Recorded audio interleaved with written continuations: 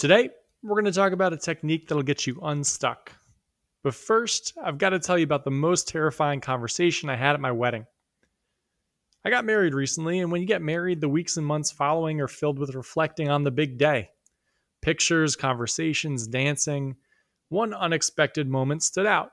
In fact, it popped into my mind so often that I'd emailed sell the position to myself 6 different times over the past 3 weeks. So here's the story: sell the position.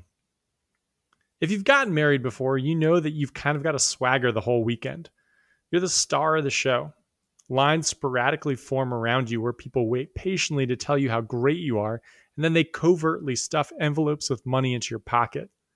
I'd imagine this is how a Duke basketball recruit feels. If you didn't get that joke, I'm referring to the fact that they cheat. Anyway, during cocktail hour, I got smacked off my pedestal when I met one of my parents' friends who'd been way, way high up at a bank and was since retired. She was sharp as hell, hilarious, and wildly intimidating. I defaulted to my safe space, which is just asking a lot of questions. I learned that she'd ran teams that outperformed every year she worked there, eventually rising to the tip top of the food chain. I asked a question that felt simplistic and dumb the second it left my mouth, but I was about 4 cab salves and a tequila shot, thanks Uncle Dan, deep, so I won't be too hard on myself. And I'm sure glad I did. The question I asked was, what do you think was most responsible for your teams doing so well? Without missing a beat, she said, selling the position. I asked what she meant, and she told a story, which I'll tell you after some jazzy music.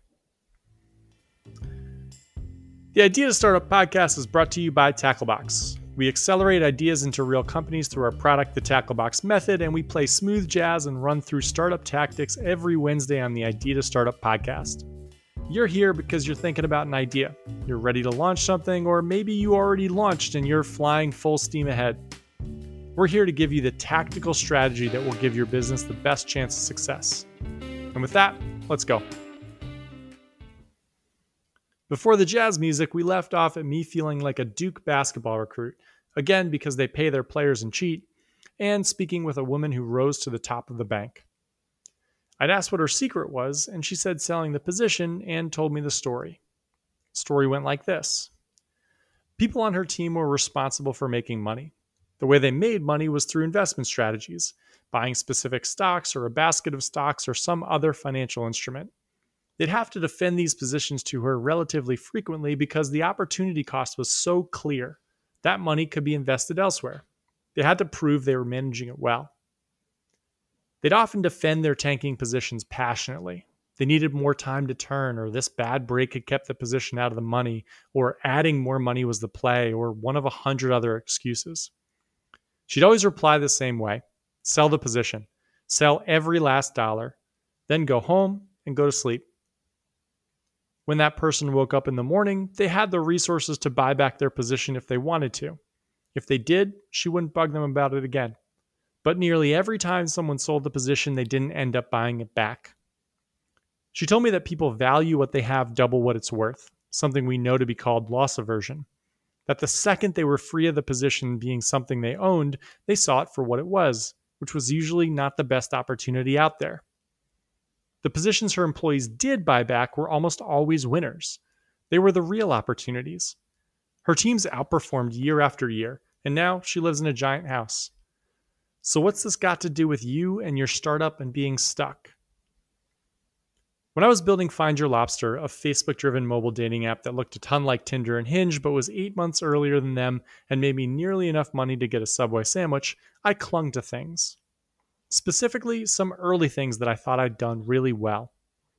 The brand for Find Your Lobster was our biggest asset. It was funny, it was designed well, and it was approachable.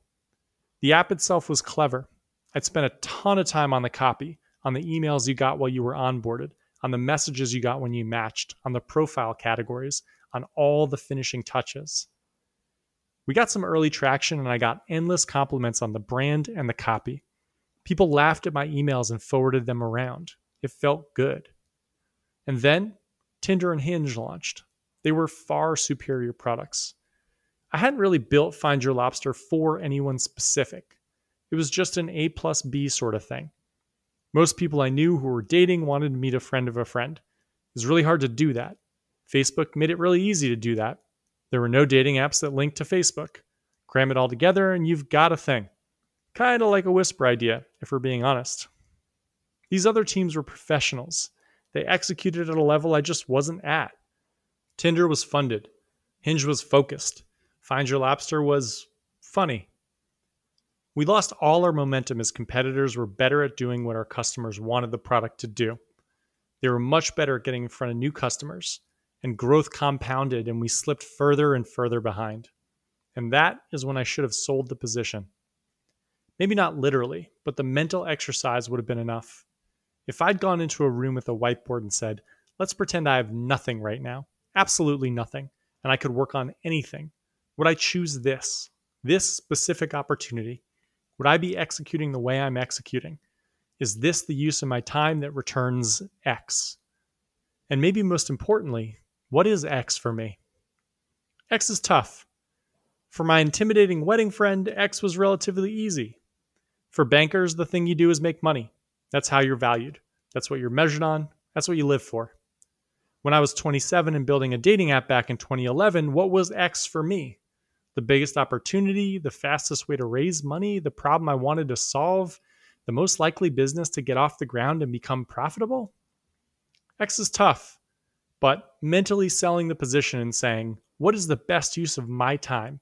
Rather than banging my head against the ever-growing and strengthening barricade that was Tinder and Hinge for loss aversion reasons, or because I thought I'd done relatively good work to that point. All of that was pointless. The thing I've realized is sometimes work that's great in a vacuum is exactly that, great in a vacuum. There's a story by Seth Godin I think about a lot. I'll link to the exact post in the show notes, but the paraphrase is, sometimes we get on the wrong bus. But that's not the problem. Because humans are pretty good at noticing we're on the wrong bus. We usually notice immediately. But then the bus is warm, and it's getting dark outside, and we've got a great seat. And so we maybe convince ourselves that staying on the bus will work itself out, that staying on the wrong bus will somehow make it the right bus. Because hey, this bus is nothing to sneeze at. Objectively, maybe it's a great bus. Who do I even think I am anyway, getting off this perfectly good bus? And so we stay. If I had sold the position in 2011, I would have likely built a dating app solely for ex-college athletes. I ran some tests with that market. Ex-college athletes who only wanted to date other ex-college athletes. We got a ton of traction. That app was better for ex-college athletes than Hinge or Tinder ever could be. If I'd sold the position of the exact product I'd been working on, I would have bought back into the market with extreme focus. Maybe it would have worked. The title of the podcast is about getting unstuck, and I think selling the position should be your first step to do it. Feeling stuck, something we've heard people say a ton lately, is likely your own doing. We're stuck because we overvalue what we have and aren't willing to part with it, which means we're stuck with it. It's something we do to ourselves, though it can feel like something the world does to us.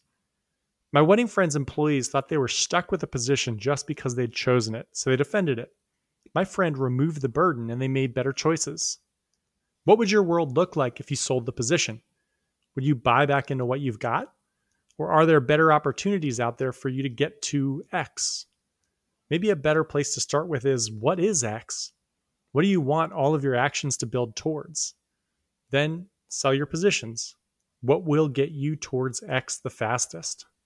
And one last time, in case you didn't pick up on it, Duke basketball is a bunch of cheaters. Have a great week. This was the Idea to Startup podcast. If you've got a startup idea and you've got a full-time job and you want to get going on it, head to gettacklebox.com and click on the Tacklebox method.